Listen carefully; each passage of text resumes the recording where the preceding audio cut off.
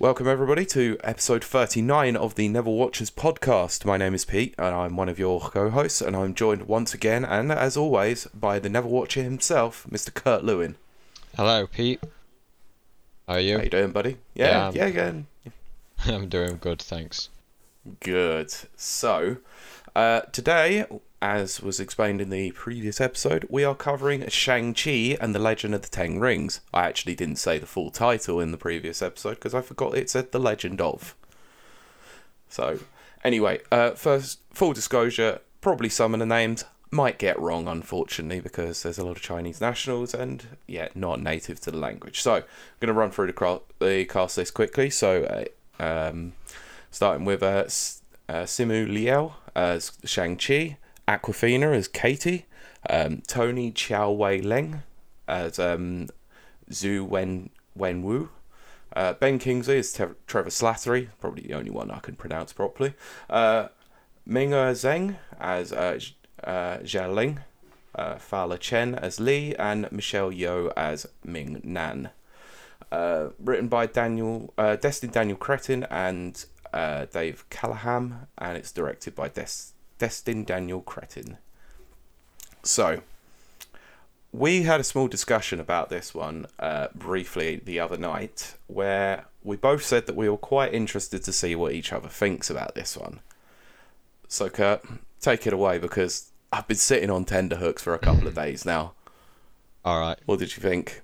Well, spoilers for the end of the episode. I think this is a top 3 Marvel film for me. Whoa, okay. So, like I said to you in the message, but full disclosure, I've predicted that I thought you were going to like this. So, not really very surprised about that one. So, okay. Obviously, we're going to discuss, the key points of the plot, things we liked, things we didn't like. I'm actually going to leave most of my thoughts until the very end. Okay. So, do you want to run through a couple of bits of trivia before we carry on? Yeah. So, Simu Liu, when cast as Shang-Chi, was knowledgeable in both in Taekwondo, gymnastics, and Wing Chun. For his role as the master of Kung Fu, he trained in Tai Chi, Wushu, Muay Thai, Pencak Silat, Krav Maga, Jiu-Jitsu, boxing, and street fighting. Pretty impressive array of martial arts. Yeah. Him. No, definitely not, for sure. So, additionally, when Shang-Chi is asked to fight in the arena shirtless, it's a nod to his debut comic, where he would appear shirtless throughout the early comic run. This was in itself an homage to Bruce Lee movies, where Bruce Lee often fought shirtless. And to carry on with that theme, in the late 80s, Stan Lee had considered a film and TV series about Shang-Chi and had in mind Brandon Lee as the starring role. Unfortunately, that plan fell through. So, well, that was quite interesting. Yeah. Just to bring up something now, because I don't want to forget it by the end of the episode. Sure. And it is one of the... This isn't really a criticism, but it kind of is. Okay. Is what he wears at the end of the film, is that his costume? You mean the dragon suit? Yeah. I believe so, but I haven't seen enough of the comic iterations to know for sure, but I would assume so, because it appeared in quite a lot of the promotional art. Right, because I think, despite him now being one of my favourite Marvel characters, I think he's probably got the worst suit of them all, if that is his suit. I would assume that it is. It's the like I said, we'll go through the plot in a major way, but there is a moment, obviously, before the last fight where him and his sister both do get some threads, let's say. So I believe that probably is his suit. Right. I'm not a big fan of it either. No, it's just very plain and ordinary. Not even got like a logo on it or anything. No, but then again, I don't think every Marvel hero needs to advertise that they've got, No. a logo for themselves. It's not like Superman where he needs a giant S on him. No. Yes, mate, we know you're Superman. Okay. Anyway, so let's run through through this film, shall we? Yeah. So we start off in ancient times where a man who is called Zhu, Yeah. he is he discovers the 10 mystical rings. Those grant him with immortality and unmatched power, and he goes about conquering the world.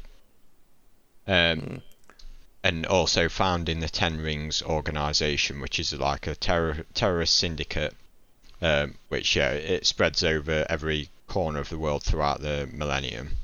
Yep, which is quite an interesting callback, obviously, to the very first Iron Man movie. Yeah. And to the third. So even with this power, though, he's still not satisfied, and he hears of the ancient village of Talo, and he wants to enter that realm because for its mystical creatures. So yeah, in more modern times, in specifically 1996, he ventures into like a bamboo maze and comes across Ying Li, who is guarding the entrance to Talo, and they have a fight, but during this fight they like catch each other's eyes, lock eyes on multiple occasions. Yeah. And even though she manages to defeat him, they fall for each other, and then they run off together. So she abandons the village, and they go and have 2 children, one of which is Shang-Chi. Yeah. So that's the setup. We then go to the present day with Shang-Chi, who is in San Francisco. Yeah, sorry. Let me just bring this back actually, because I think whilst we have kind of skipped over this opening, it's about 10 minutes long. I'd say most of it is more setup, but actually the fight itself between Wu and Lee is absolutely fantastic. Yeah. Like so much visual iconography, like it sets the scene perfectly. Like you can tell the shift in emotion, obviously from threat to mild attraction throughout that fight, and then obviously Wu then has to sit defeated, but then manages to find her again, and love blossoms, and like you said, it moves on to then having children, which. It's a really nice scene, actually. A really good way to actually open up the whole narrative. So, yeah, in the present day, we are in San Francisco. This did surprise me as a location because at this point I didn't know where the film was going to be heading. So, for all I knew, the whole film was going to be set here. But with Ant-Man also being in San Francisco, I was a little surprised that they'd chosen this as a location again at this point in the film anyway. Yeah, I'll be honest, I'm not sure whether this plays into obviously the comic backstory and whether or not they use this as a base of operation generally, but it must be something to do with Marvel. They must either set their films or their TV or comics in either New York or San Francisco. Yeah.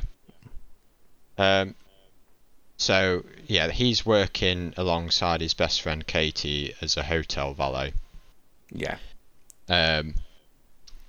They go back to...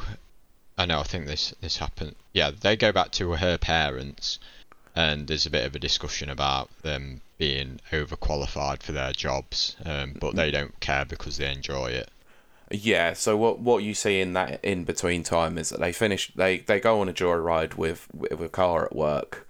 They then finish their shift and then pretend that they're going to be responsible and go home, and then end up going to a karaoke bar all night. Yeah, and I think falling asleep there. Yeah, I think straight from the off, I think these two have a really good convincing chemistry. Like you'd believe that they're best friends. Yeah, you would, but I will. All I'm going to say about this one is I really do not think Awkwafina is a very good actress, though, because there are moments throughout the film where her reactions are kind of annoying. But I do get where you're coming from with this one. You can feel the sort of genuine friendship like aspects of their relationship. Yeah. Then after this, they're basically on the way to work, I think. And this is the highlight of the film for me. It's the best part of the film for me as well. And I think it's one of the best things Marvel's ever done. So now can you finally understand why I've been banging on this drum about good fight sequences for ages and why Marvel doesn't do them?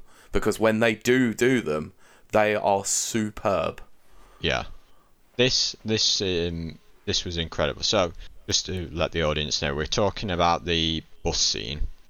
Yes. So they're on their way to work, and someone comes over and has a discussion with Shang about his pendant. A fight then ensues, and it is chaos. Yeah, but spectacular. And you've got everything in there. It's so well choreographed. Every punch lands. And yeah, you can tell the actors training in all those different martial arts you mentioned earlier. Yeah, that's why I've decided to bring it up. Yeah, like you can see that coming into effect. It's just brilliant, and you've even got the humour in there as well with the guy who's filming it for. I don't know what he's filming it. Oh, he's doing a live stream of some sort, isn't he? Yeah. Yeah, I did think that was mildly amusing. Actually, it was like, yeah, I did take martial arts. Like, yeah. Did you really take martial arts? Yeah. And there's like another one, like where he's does it say something like, "You've got this"? And then and then he sees the sword come out. He's like, oh, okay. Yeah, maybe not. Yeah. So even though if you think deeply about it, in that situation, you wouldn't have a guy doing that. In that extreme situation. Like, I know you get videos of people on like public buses filming scuffles, but you wouldn't do it on this scale where your bus is about to crash and stuff. No, definitely not. Especially when you see a guy with a sword, for a sword for a hand, chopping up half a section of a bus. Yeah. So bit intense, really, and I'm not sure that he'd be announcing that. I think at the beginning of the fight, if it was the real world, you'd probably hear someone shouting "World Star." Yeah. So, but yeah, I can't praise this scene enough. I think I'd be confident to say it is the best fight sequence for me, anyway, in the whole of the MCU I've seen so far. I would 100% agree with you in every aspect of that. It's, like I said to you before, this is why I've made such a mention of it. There's minimal cuts. It's very easy to follow. It's just very, very, very well choreographed, and all the action that happens surrounding it with the peril of the additional passengers being on there, with Katie having to take control of the bus after the driver gets knocked down. Yeah, there's a bit of a ridiculousness aspect of it, of how she manages to stop the bus, but we're here for the fight sequence, and the fight sequence is just magnificent. Yeah. So, the bad guys on the bus, they were wanting to get his pennant, and they do get away with it. Yeah, so it manages to be like grabbed during the scuffle somehow. Yeah. So after the fight, Sean goes back to like his apartment, and we see this postcard that he believes was sent from his sister, who he now believes is also going to be under threat.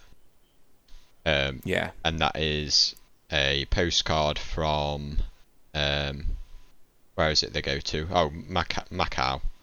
Macau, yeah. And so they head on a flight there. There's another funny moment, I thought, on the flight where you've got the air hostess asking them what they wanted to eat. I found this moment cringy, to be honest. All right, I thought it I thought it was good. Yeah, for me, like, it could have been funny, but it overstays its welcome. It's like the whole thing of, oh, do you want the chicken or beef? All right, I'll have the chicken. And it's like, oh, sorry, we've got no chicken. And it's like she's standing around. It's like she forgets that she's an actual human being. It was like, yeah, if we don't have the chicken, yeah, it's going to be the beef, rather than actually asking them both. It's sort of a bit like, I can understand why some might find it funny. I just found it a little bit sort of embarrassing at some points. Right. It's mainly because the air hostess doesn't act human. I guess you could say that about the guy on the bus as well. Yeah, true. Like there's a few aspects where it hits and where it doesn't, where it misses, I think, and this is one of the moments where it does miss.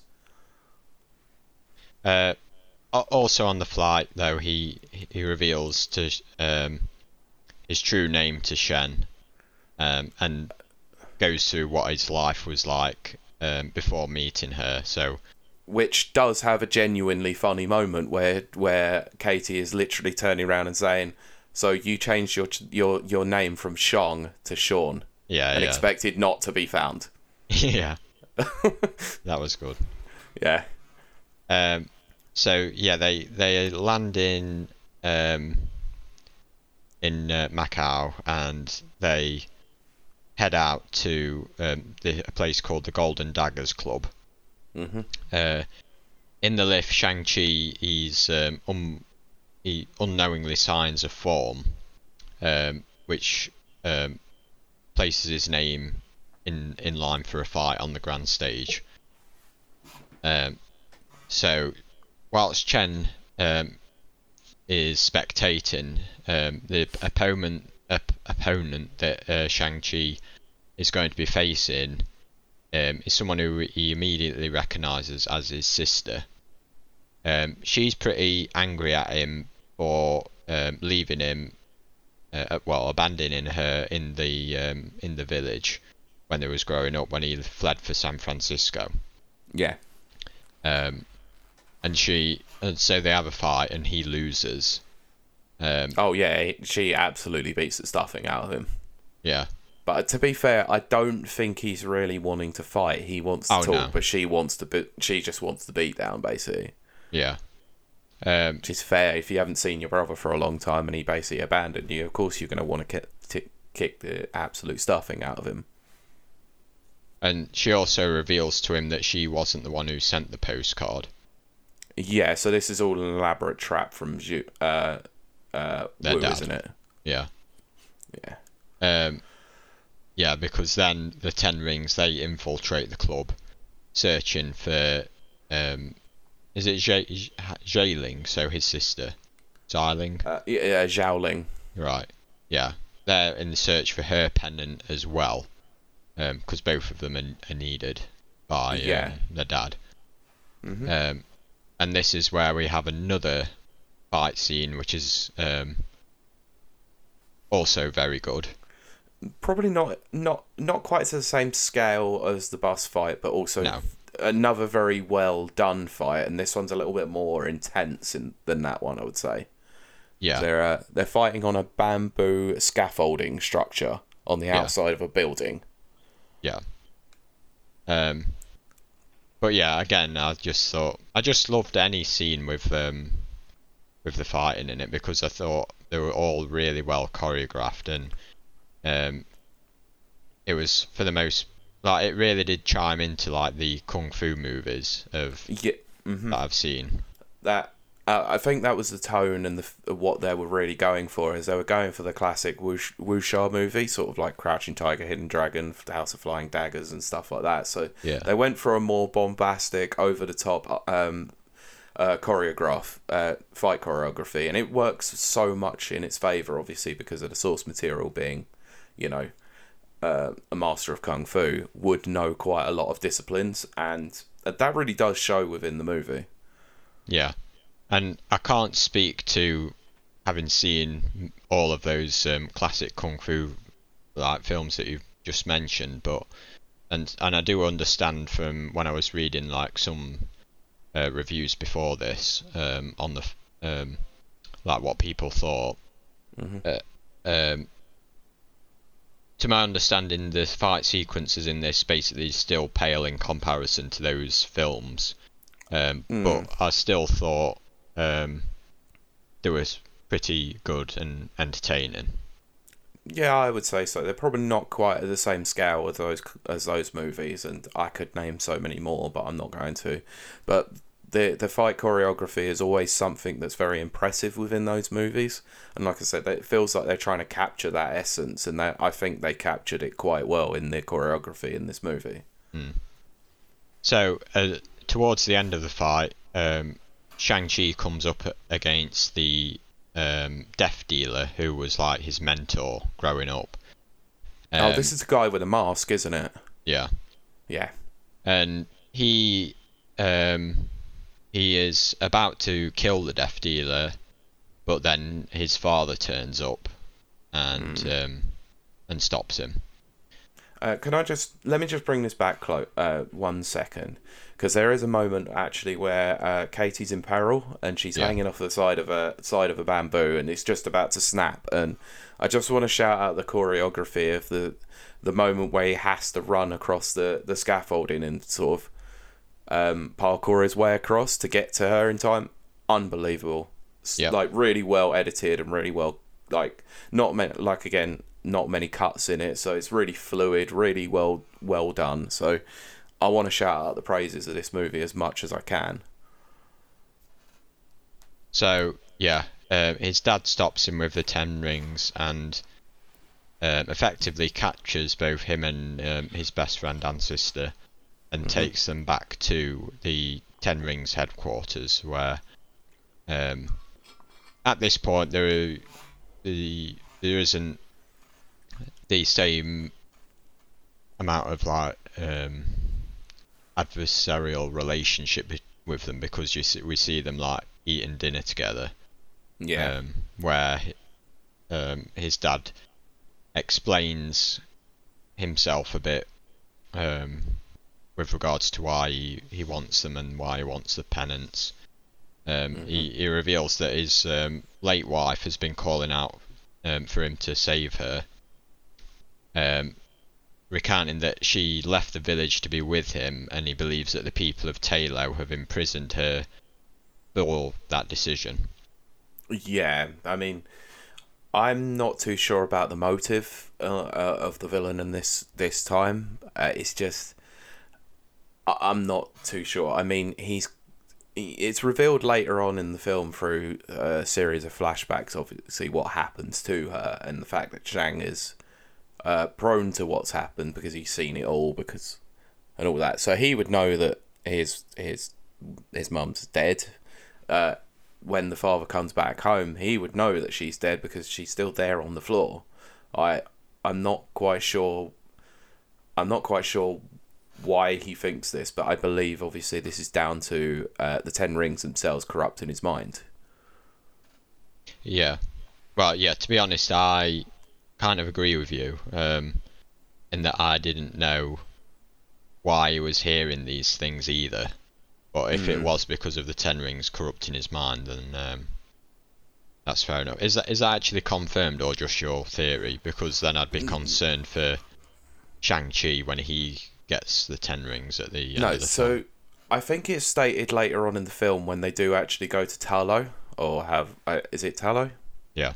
Yeah, when they go there, I think it's the auntie that obviously speaks to them about it, where they talk about the evil that's locked behind the wall and how it communicates to people, and it's happened for thousands of years, but it's calling out to him because he has the power to destroy it with the 10 rings. So I guess it's like a combination of the rings itself and this entity behind the wall. Right. Okay. But it does raise the interesting point of what will happen to Shang with the rings, which we'll touch on later on. So with these two penants, he creates this map of a bamboo forest, and it illustrates a clear path through the forest, which only opens before this festival called Qingming Festival. I had no idea, but I know it's like once a year, I think he said, but if you know the path, you don't need to wait for that time. So, when he reveals that his intention is to burn the village of Talo down after rescuing his wife, which is a plan which alienates both his children and Chen into raising their objections, and because of that they get thrown into a cell. This is where we meet the returning character Trevor Slattery. Yeah. And yeah, I was surprised to see him again, to be honest.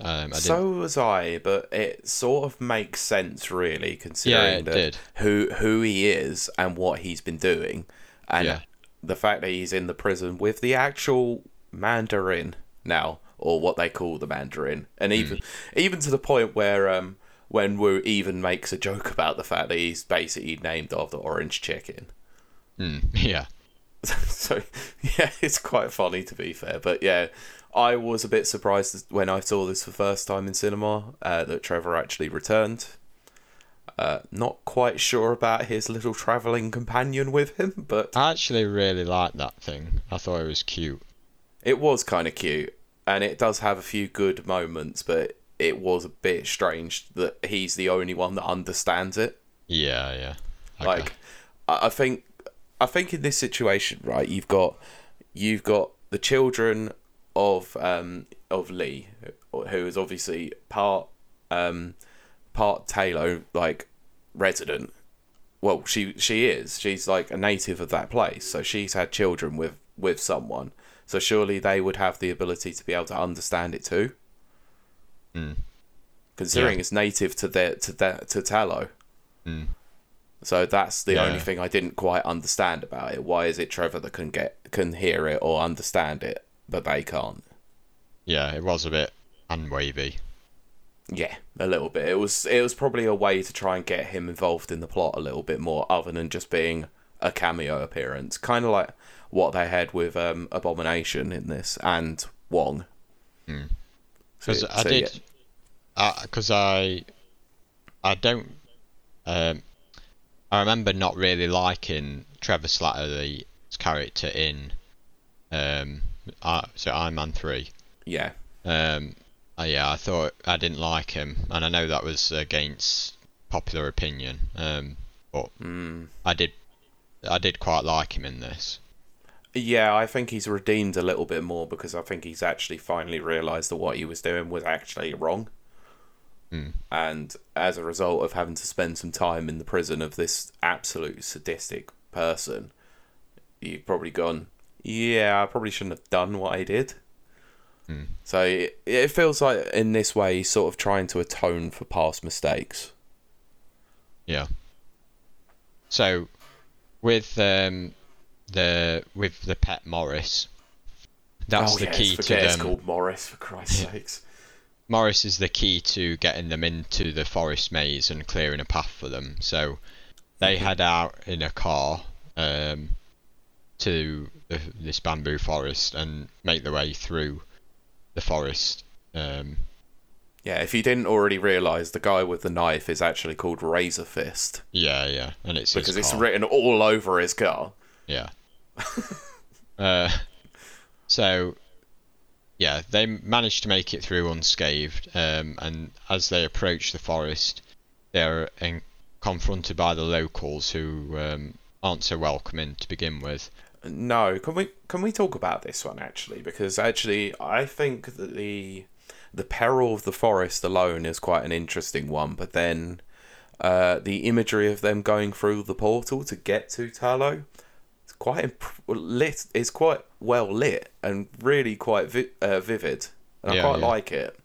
Yeah, and I did like the short journey that they make, where you get to see all the different creatures and stuff. Yeah, for an introduction into Talo, it's a very, very nice one actually, and it sets a really good picture, I think. So yeah, they Lee's sister. So Lee is their mum. Yep. So her name is Ying Nan. Yep. She intervenes and welcomes them. Yeah, because essentially they do not want anything to do with them and try and send them away. Yeah. And she basically gives them a rundown of the history of Talo and the emergence of the Dweller in Darkness and its army of Soul Eaters, who nearly brought Talo to near destruction. And they're now all like prisoned or sealed off in that cavern. Yeah. So it's an ancient evil from many generations ago that tried to take over their village, and they locked it behind a wall, and this is what they believe is actually trying to call out to Wenwu. Yeah. So yeah, Nan suspects that when you had fallen victim to what you just described, and she trains Shang-Chi in aerokinetic martial arts. Which is the martial arts that we see that his mum was using in the beginning of the film. Yeah. His sister, she practices with a new rope dart, and Chen, she learns archery. This is something I have a problem later on with, but I'll get to it. And this is all in preparation for Wenwu's arrival. Yeah, now, I think this is where I have the biggest problem with the movie for some part. So what has been quite a kinetic film at this point grinds quite quickly to a very slow intermission. And this second act is very, very slow. Yes, I would agree. Yeah, I'd definitely say the first half is stronger. Yeah, for sure.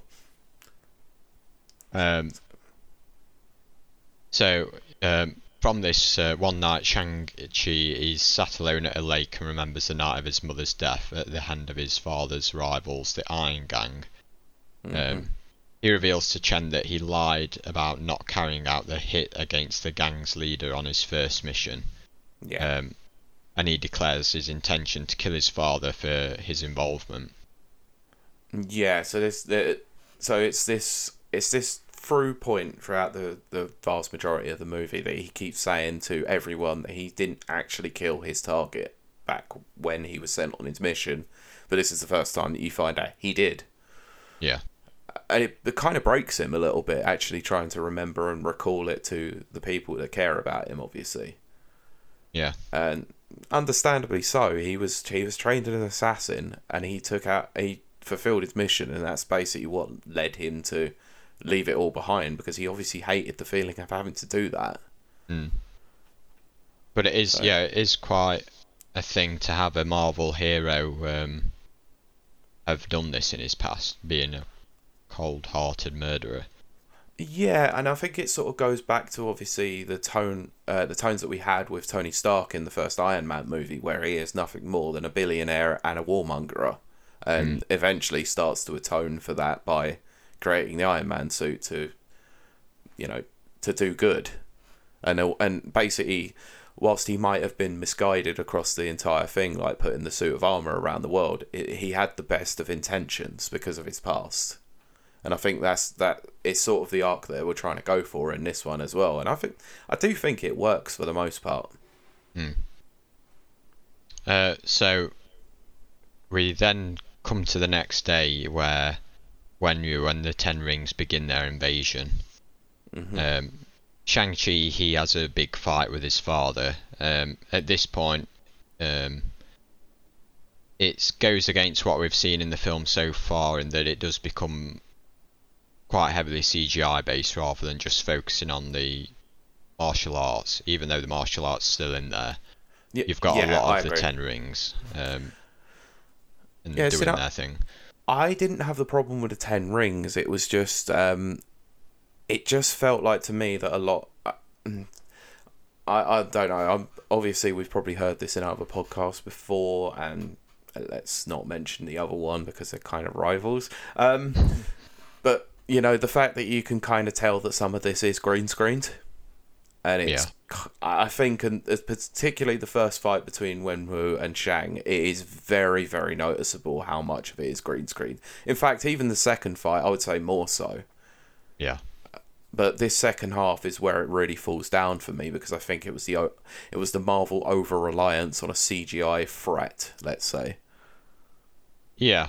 So yeah, this was something I picked up on in the reviews, is that it didn't like how it, in the end, it does just go into being a typical Marvel CGI fest. Yeah. And that is a fair argument, and I'm not going to say people are wrong for having that. I definitely see where they're coming from. I think for me though, I didn't mind it as much because yes, it was all like CGI, but I appreciated the fact that it was with a different theme and setting location. So what I'm saying there is, when we've seen this typical Marvel finale before, 9 times out of 10, it's either happening in a city like like New York or whatever, or it's happening in space. Yeah, I get you there. So at least this one, it's sort of in an area that's not somewhere I've explored before. Yeah, for sure. And I know that it was like you still got this huge monster flying around,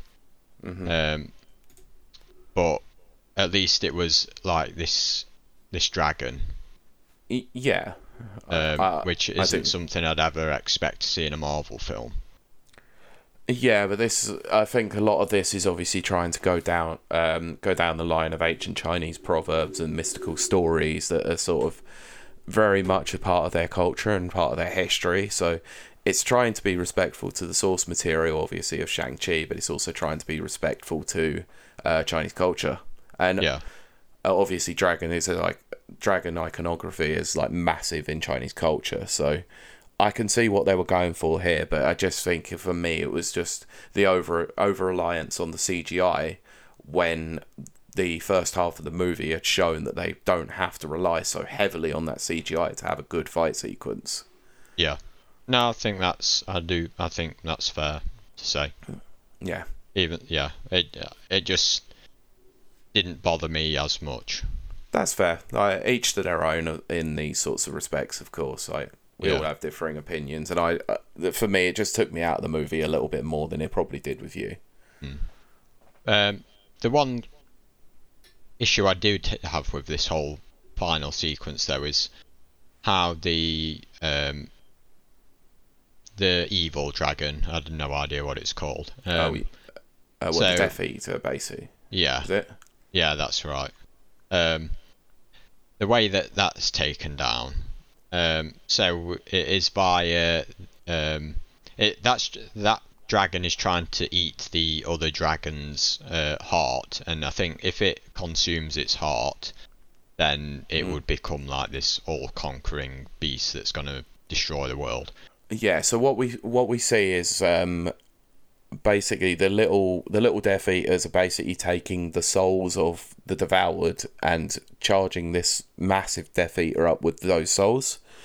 But what they do state is that I don't recall the name of the actual dragon itself. It's obviously the protector of the village of them, and if it does manage to inhabit the soul of that dragon, it will become nearly infinitely powerful and will never be able to be taken down. Yeah. So there's a bit of threat and a bit of peril with that one, but I do have an issue with how they took it down as well. Yeah, well, I'm gonna guess it's the same one as me in that. So it gets taken down because Chen fires arrow through its neck from a huge distance away. Yeah, that's the thing. Doesn't lose altitude. Yeah. Well, this was something I was going to ask you in case you knew. I didn't know whether those arrows they were firing were some kind of magical arrow. Well, no. Yeah, because to me they just look like an arrow with a fire head on the end. So essentially, what had happened before when the Death Eater had once came out, I think this is part of their legend, when they locked it behind the wall, the dragon had given them the ability to fight it off, which is why all of the weapons are all cased in red, which is basically like a dragon skin. Yeah. So I think the arrows are also cased in this element that can take it down. Right. So, because if you see the Ten Rings members, they all, especially Razor Fist, when they finally decide to switch sides because they've got a much bigger threat on their hands, he tries to take it down with his regular sword, and it just keeps trying to kill him, only until someone actually stabs it with a dragon-bound weapon that he actually decides to change it. So, I think it is imbued with a mystical power. Right. But yeah, the main problem is that she shoots it from like, we see it go through its neck, and at first I thought, well, is it like low to the ground? I thought is this low to the ground? But then in the very next scene you see that it's like miles up in the air. Yeah, and she's like well low to the, like, on the ground. She's on the ground. Yeah. She's never fired a bow up until a few days ago. Yeah. And literally nailing nearly every single shot that she does, but she's not battle ready. Like, the whole stress of a battle situation would mean that most people wouldn't succeed in this shot. So it's a little bit sort of outrageous to think that she's the one that takes it down or makes the start. I think even if it had been one of the seasoned veterans with an arrow, the laws of physics would mean that there's no chance in hell that an arrow is going to get up that far without... Oh, of course, arcing down. Yeah, that was me just putting it lightly. I could obviously have gone into that whole thing, but yeah, it would have lost altitude long before it happened. Yeah. Because you look at the distance between the actual land and the wall, it looks like miles. Like, it looks like actual miles, and they're like probably about a couple of miles out into the on the water. Well, so even there's no way she makes this shot. Well, not only are they over the water, the battle is happening miles in, well, maybe not miles, but at a very high altitude. Yeah. So it's just completely ridiculous. They needed a hero moment for her, I guess. Yeah. And I guess, is this a moment where you thought what she said after was a bit cringy? Yes, for sure. Delivery was cringy and all off, and it was, to be honest, for me, it's her voice. It does, when she gets really excited by something, it goes up like another pitch, and it is quite grating. I guess also, I didn't really, like, I know why, for the film's purpose, and like why she is in this film throughout it, but to me it didn't make sense why Wenwu,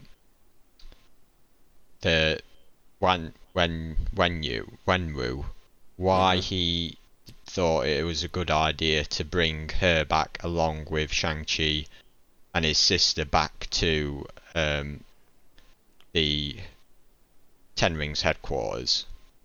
Yeah, I have no idea either. Surely you would just leave her in the middle of China and just let her get her own way home. Yeah. And also later on, well, in the final scene that we're going to come on to now of the film, where they sat in the bar and Wong emerges and he's telling them that they've got to come with him. Yeah, both of them. Yeah, and that their life's never going to be the same again. And I was like, well, what? She's not a superhero. She's why is this going to affect her? No, it's just crazy. She's now just an archer. That's all it is. Yeah, and it'd be like if in Spider-Man there was like saying to Ned, you're just as important as Spider-Man. Yeah, obviously we're going to talk about that film probably in a few episodes time. So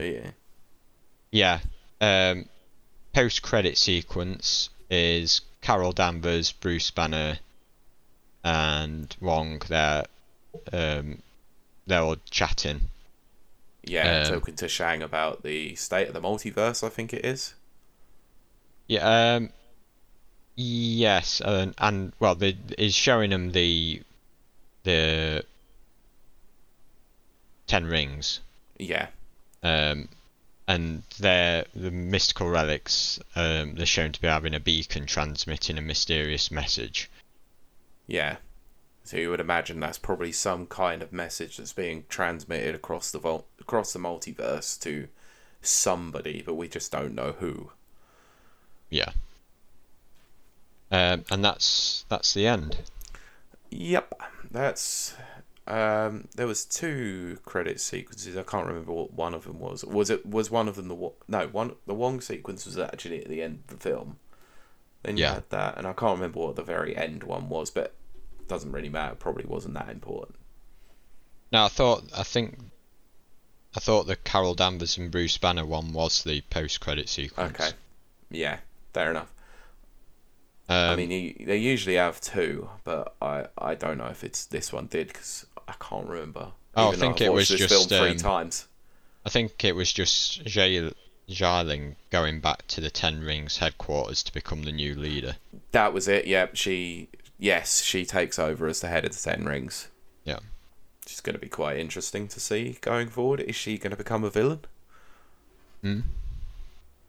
So yeah, shall we go on to ratings and overall Sure. thought? Yeah, I'll let you take this first. So yeah, I thought this was a brilliant film. Whilst I do, I'm going to give it a 4 because I would agree that the second half isn't as strong as the first half. But I think if it had been able to mirror the first half, I think this would have ended up being my favourite MCU film of all. Because I just think the fight sequences are the best that they've been, period. Yeah. I really liked the humour in it. It kind of reminded me of the first Ant-Man in that way. Yeah. Whilst not overplaying the humour too much, so you thought it was stupid, like in the Thor, like with Thor's character. Yeah, I know what you mean. I really like Shang-Chi as a Marvel hero. He seems like just a really nice chap, and he's got cool powers both with the Ten Rings, but also just his martial arts fighting ability. There wasn't like any kind of like romance thing to be getting involved with, which I think can sometimes come across as a bit poor in these MCU films. It was just about friendship and family. And I think what another key thing that I should have brought up was I really just appreciated the fact that it was a self-contained story. It wasn't having to, until the end anyway, it wasn't having to think about how it was going to be tying into the overall MCU storyline for this phase. I think anyone could watch this and understand the story. Like, it's a very simple story about a man going back to his father and what his father's motives were, even if, like we said earlier, his father's motives were a bit weak. At least it was clear.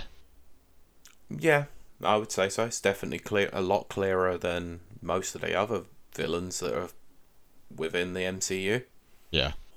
So yeah, for all those reasons, I would give it a 4. And I know that I have, when they first announced what was coming up for the next however many years of MCU TV and films, but I forgot most of them. I was going to ask, has there been a sequel to this announced?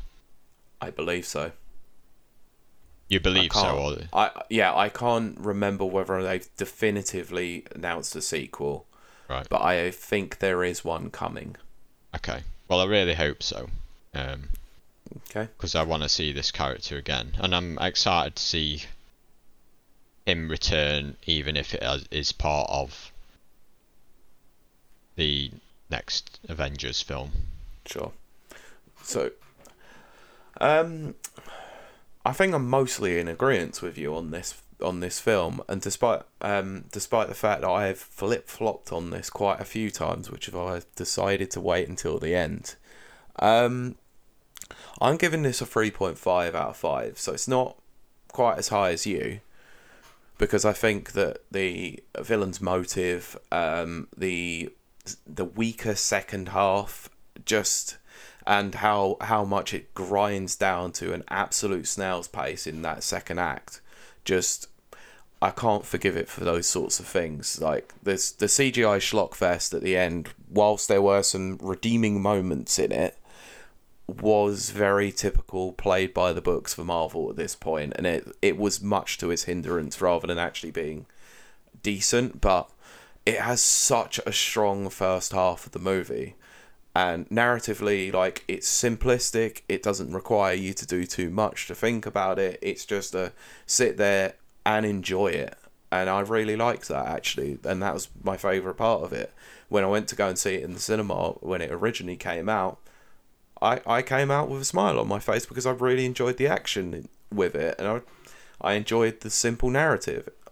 You know, not to say that I always enjoy a simple narrative, but this one was just, in terms of, like you said, with the Marvel Cinematic Universe, they didn't over rely on the constant nods and references to it. It felt like it could stand completely on its own, and I think that's it's a positive in that corner. So yeah, 3.5 for me. Very particularly strong movie, actually, considering that Phase 4 I think's been quite, for the majority, been quite weak, actually. I'd agree. So that's a surprise. What's next? That's a good question, because next up we've got the Eternals. So this is a new property once again. Not particularly characters that most people were overly enamoured with or knew much about going into it. And I'll be the first to admit, this is the first MCU movie I've never watched. Alright. And I don't know why. So, anyway, do you want to let everyone know where they can get a hold of yourself on social media so they can send hate comments your way, clearly? Yeah, I'm at angry_Kurt on Twitter, and we are at Neverwatchers on Twitter. Yeah, and if you have... Go on. No, I was just going to say we're also in the various Discords.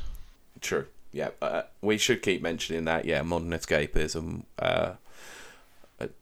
Deadbeat Punks podcast. We're also in that one, so can't mention that out loud. Modern Escapism, Rapid Reviews, a few others as well. So give us a shout on there if you've got some criticism. If your criticism or your agreement happens to be longer than the 280 characters on Twitter, then you can always send an email to us at neverwatcherspodcast@gmail.com, or you can send it to me on Twitter at pbeckett1.